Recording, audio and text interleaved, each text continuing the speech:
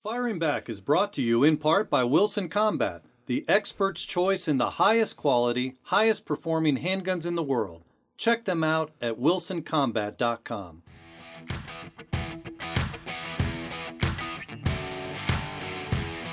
You are listening to Firing Back, a Gun Owners of America podcast. You're listening to Firing Back, the podcast that is keeping you armed for the challenges ahead. And I'm your host, Eric Pratt, Executive Director of Gun Owners of America, with my co-host, Remzo Martinez. Remzo, how are you today?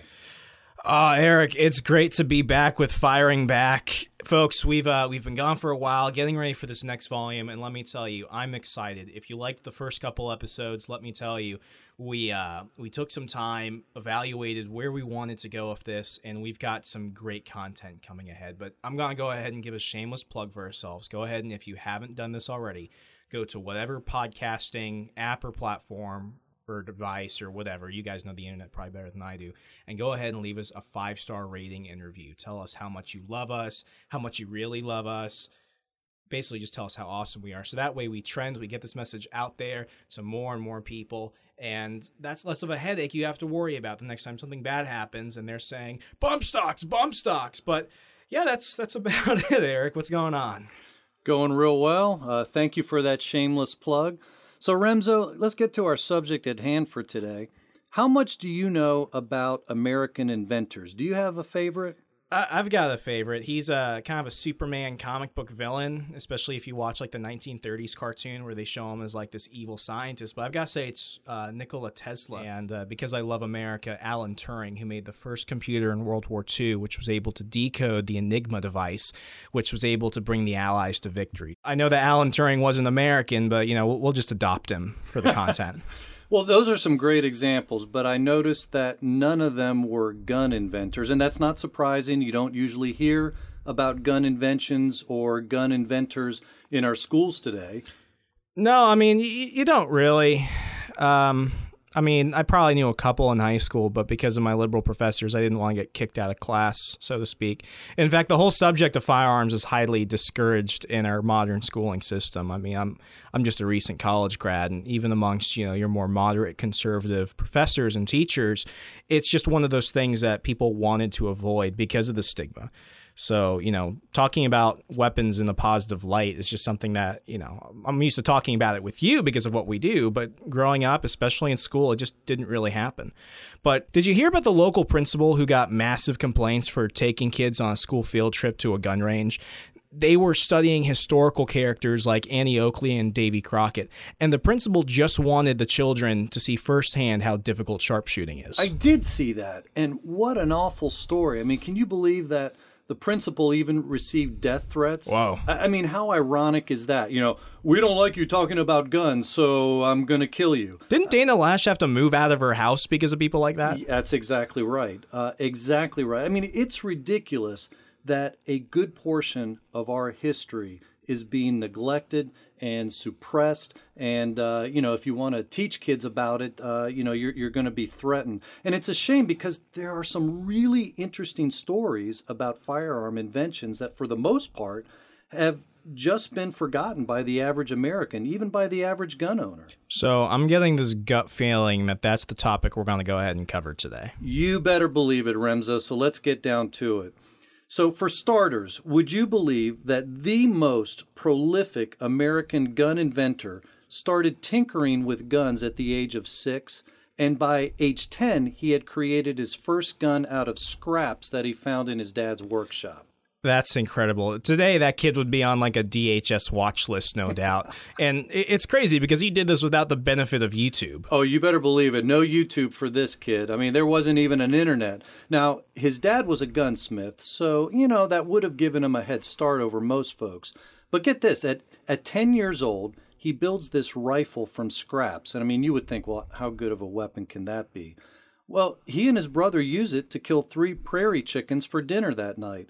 And according to some reports, his dad was not that pleased. Now, not because they killed the chickens, but for a totally unexpected reason. He looks at the gun and he tells his 10-year-old boy, "Son, you're going on 11. Can't you make a better gun than that?"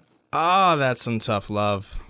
Yeah, it sure is. But despite all that, this kid was driven, and he grew up to receive more gun-related patents than any other person. He's actually been called the Leonardo da Vinci of firearms.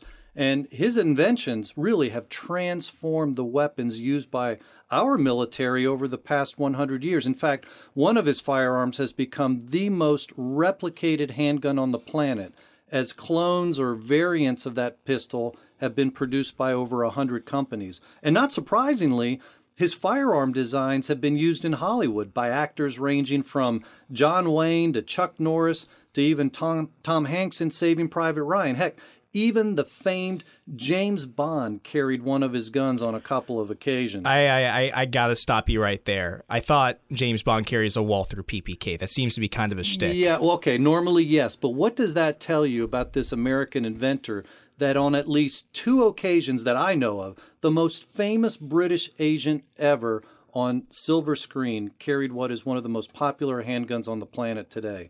But again, this inventor's guns became the mainstay of the U.S. military weaponry, and one particular handgun that he designed has even been used in some of the most epic battle scenes ever. You brought up my trigger word, epic. I've got to go on a tangent right here because I want to talk about something fascinating. While we're on the topic of inventors and inventions, let me go ahead and talk to you about one of the finest gun makers on the market today, Wilson Combat.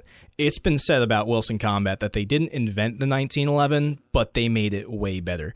For 40 years, Wilson Combat has been the leading innovator in high-performance, custom 1911s, as well as AR-15 rifles, scatterguns, and accessories. A Wilson Combat product is unmatched on almost every level of exceptional reliability and peerless craftsmanship, and it's only equaled by their best-in-class customer service. Now, for those picky customers, especially to my fellow millennials out there that, you know, when you go get like a craft beer, you want to have like a hint of shoe leather and chocolate and all this other random stuff. Let me tell you, picky people, Wilson Combat is now customizing even Beretta and Glock handguns in the all-new EDC X9 high-capacity defense handgun. Oh, that just sounds awesome rolling off the tongue right there. Check out their wide array of high-quality products and custom services online at www.wilsoncombat.com. That's wilsoncombat.com. Now, back to what we were talking about, Eric. We were talking about the most prolific American inventor who ever lived in terms of the field of firearms and how his gun has been used in some epic battle scenes. I mean, Chuck Norris alone, like, you can't get more American and more action-packed than that. Yeah. Now let's go to real life. The first one I want to mention involved an unlikely hero, a man who was a pacifist, a soldier who refused to brandish a weapon against the enemy, but after getting a leave of absence to reconsider his beliefs, this devoutly Christian man returned to the hills of Tennessee where he'd grown up to study the Bible more carefully and consider what it had to say about the use of force in self-defense. I think I might know who you're talking about. Oh, yeah. I mean, this is a very famous story. So he ponders this question for several days, and he concluded that he was justified in going to war. This is what he said: to even kill, and yet God would not hold it against me. So he returns to his unit, and then he's sent to France, where one of the most incredible David versus Goliath battles ever known to man took place. I mean, you wouldn't believe this incredible account if it was merely a story that Hollywood had made up. Let me see. This is not who I think it is. Oh, wait, it's Sergeant Alvin York. Yeah. Although on the day in question, October 8th, 1918, he actually began the day as a corporal. He was stationed in France fighting the Germans, and York says the enemy was gassing them, raining gunfire down on them. I mean, to read his diary, it's like viewing a scene out of hell. York says the Germans had set up machine gun nests ahead of him, and they were just peeling off his friends right and left. So a counteroffensive was planned, and York became part of a team that made a surprise rear attack on German soldiers who had been machine gunning them. Well, it was a really dangerous mission, to say the least, although it actually started off pretty well. They immediately captured 15 to 20 Germans. The Americans surprised them while they were eating breakfast, and they just threw up their hands in surrender. But the German machine gunners eventually learned what was happening, so they swung the guns around and just rained down a hail of gunfire. And this is where it gets dicey. The Americans have some guys guarding the prisoners. Other Americans have been injured or killed by the German machine gunners. And so there are very few men left in this rear assault. In fact, York's commander was one of the ones who went down, so that put Alvin in charge. Well, York dropped to a prone position, and he just started nailing German soldiers. Every time a German helmet popped up, York would squeeze the trigger and touch him off. That's what York called it. He said he was touching them off one by one. And given the account from his diary, I honestly don't think York missed once during this entire assault. At one point during the firefight, 6 Germans made a bayonet assault against York. I'm guessing they were counting his shots and decided to time their attack when York had expended his last round, or so they thought. Even then, that's like literally taking a knife to a gunfight. Well, it is, and they literally did bring their knives to a gunfight. Now, York says he had half a clip left in his rifle, but that wouldn't have been enough to stave off 6 bayonets. But what the Germans weren't counting on was York's .45 caliber pistol. Alvin later wrote this in his diary. He says, "I touched off the 6th man first, then the 5th, then the 4th, then the 3rd, and so on." He says, "That's the way we shoot wild turkeys at home. You see, we don't want the front ones to know that we're getting the back ones, and then they keep on coming until we get them all." Now, that's Alvin York in his own words. So, long story short, York had killed over 20 enemy soldiers before a German major finally commanded all his men to lay down their weapons. Now, it helped that York had his .45 caliber pistol pointed at the major's head. That might be a bit of an incentive right there. Oh, you would think so, yeah. Now, even still, one German thought that he could gain the advantage, and he lobs a hand grenade toward York, but Alvin just touched him off too. So at this point, they truly surrender. York and the remaining Americans marched back through the front lines with over 130 German prisoners in tow. Alvin's pistol aimed at the German major's head the entire way. And so here's where our famous inventor comes back into the story, because he was the designer of that handgun that York used to pick off his attackers and hold the German major hostage. That was the M1911. It's kind of crazy. You think of cars and automobiles when they're first coming out, you think of Ford, you think of theme parks, you think of Disney. When you think of this 1911, it's kind of crazy how most people don't even know who designed that, especially when you look at, its impact on history itself. Yeah, I think you're right. People don't realize, but the inventor was none other than that 10-year-old whiz kid, John Moses Browning. At the age of 56, he designed the 1911, and it has been a gun that has revolutionized handguns forevermore, because since then, the 1911 has become the most replicated handgun on the market. It's been called the world's most popular handgun, and as I mentioned before, over 100 different companies have made clones or variants of the 1911 pistol. So how does this relate to the title of our episode, Yankee Fist? I haven't really looked through this, Eric, but I haven't really seen the correlation yet. Well, that's actually a pretty interesting story as well. The Yankee Fist was birthed as a result of tragedy, or at a minimum, it was designed after seeing that the current weaponry on the market was greatly lacking. It's often said that necessity is the mother of invention. Well, the creation of the M1911 is no different. So I guess we can pretty much interpret that John Moses Browning was a real American hero, to be sure, but, he did that by creating the 1911? Yeah, you have to go back to actually Teddy Roosevelt and his Rough Riders during the Spanish-American War. This was the era of the revolver, and our soldiers came back from that war reporting that their .38 caliber revolvers lacked stopping power. I gotta stop you right there. We're gonna get some people yelling at us on Twitter saying, just because you brought up the term stopping power, it can do that or it can't do that. I mean, embrace the suck that's going to happen on Twitter. Do not shoot the messenger. I'm just reporting to you what our military guys were saying there. Yeah, I know there's a fierce debate over stopping power, what it is or isn't, and I don't want to wade into that quicksand right now. All I'm saying is that in the Spanish-American War, our soldiers reported that their .38 caliber revolvers were not effectively stopping the enemy. So John Moses Browning designed the .45 caliber semi-automatic pistol, and it was truly revolutionary. So just to kind of touch bases on this, was this actually the first semi-auto handgun, or were there others before that? Yeah, there were actually other semi-automatic handguns out there, but they were not as reliable as the 1911.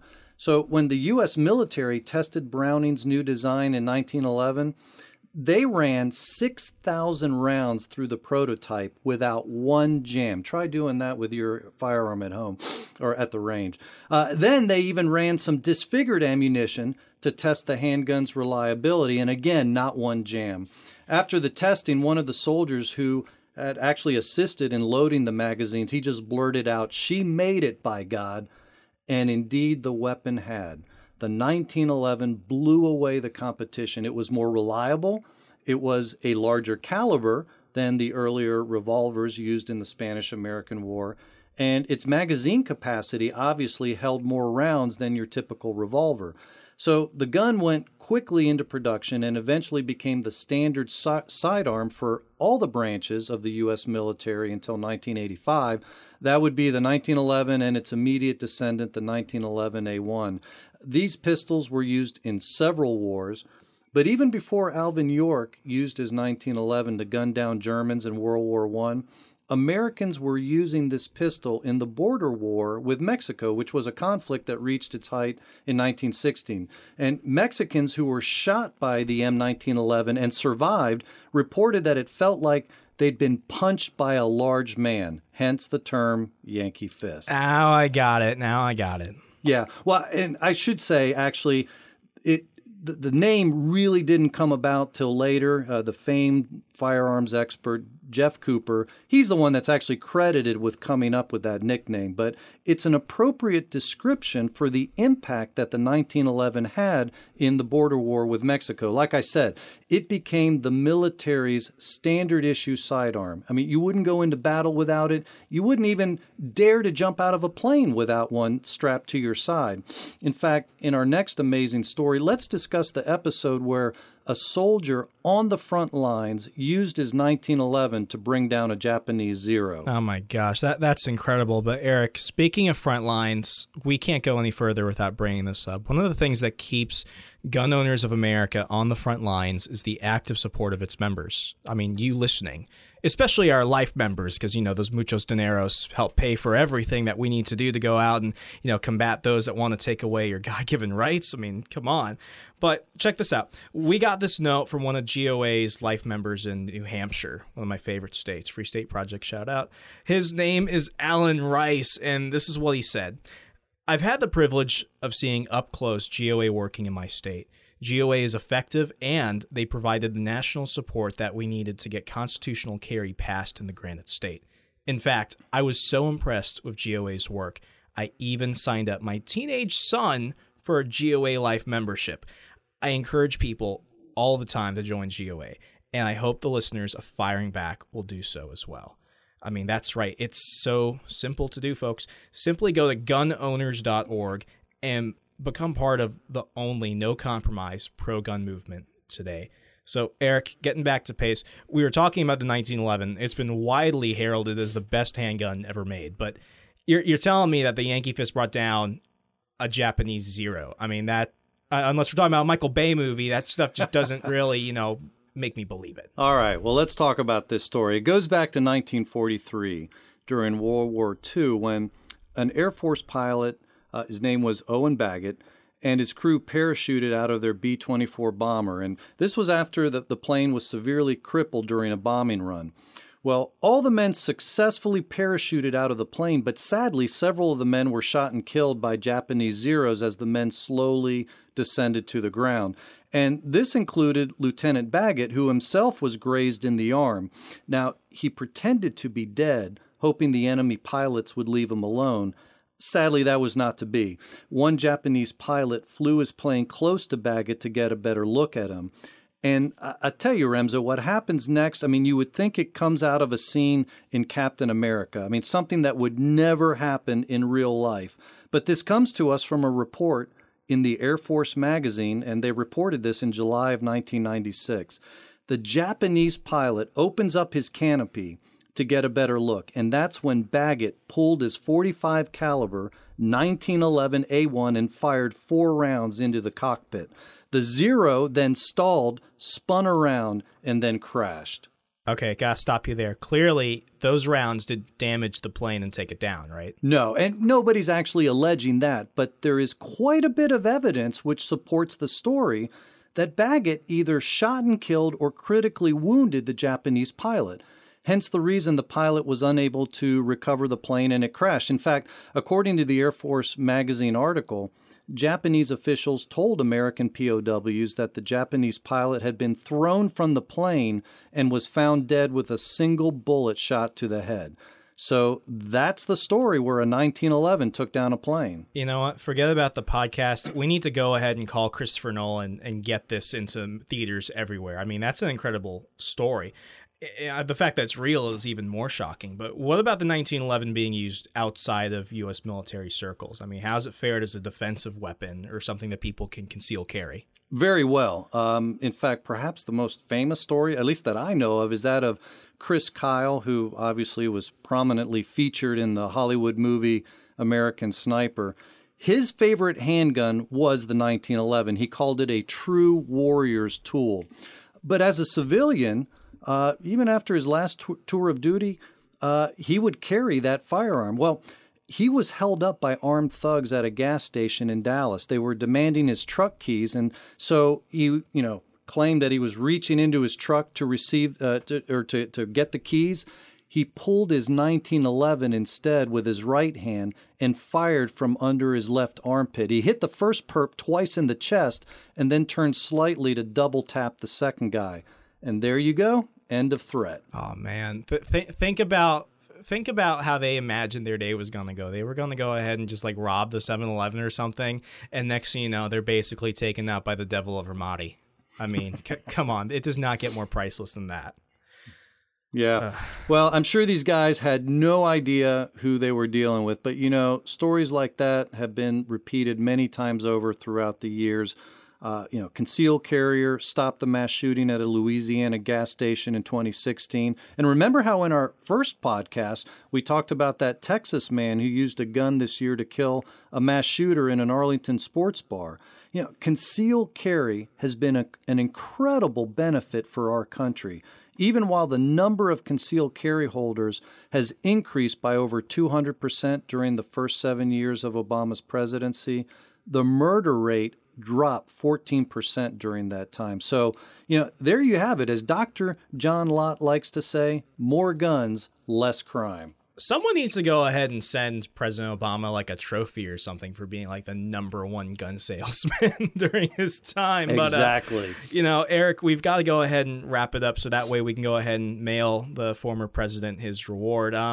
Folks, go ahead and do me a favor. Wherever you're listening to this program, do what I said at the beginning. Not because I really want to see our ratings increase and, have a bunch of people tell me how awesome I am and all that jazz. But this stuff is important. You're not going to see this on the mainstream media. You're not going to see this in a lot of other circles. This stuff matters. This is the stuff that people try and ignore. It's the stuff that people have no clue about. But if they did, it might change the argument supporting your right to defend yourself, your family, and your property. So go ahead, leave us a 5-star rating and review, and check out so much more at gunowners.org. And thanks again to Wilson Combat, the undisputed industry leader in the high-performance 1911 handguns. Check them out at wilsoncombat.com to order your own customized, hand-built 1911 from a selection of many sizes and calibers. This is Firing Back. Tune in next time.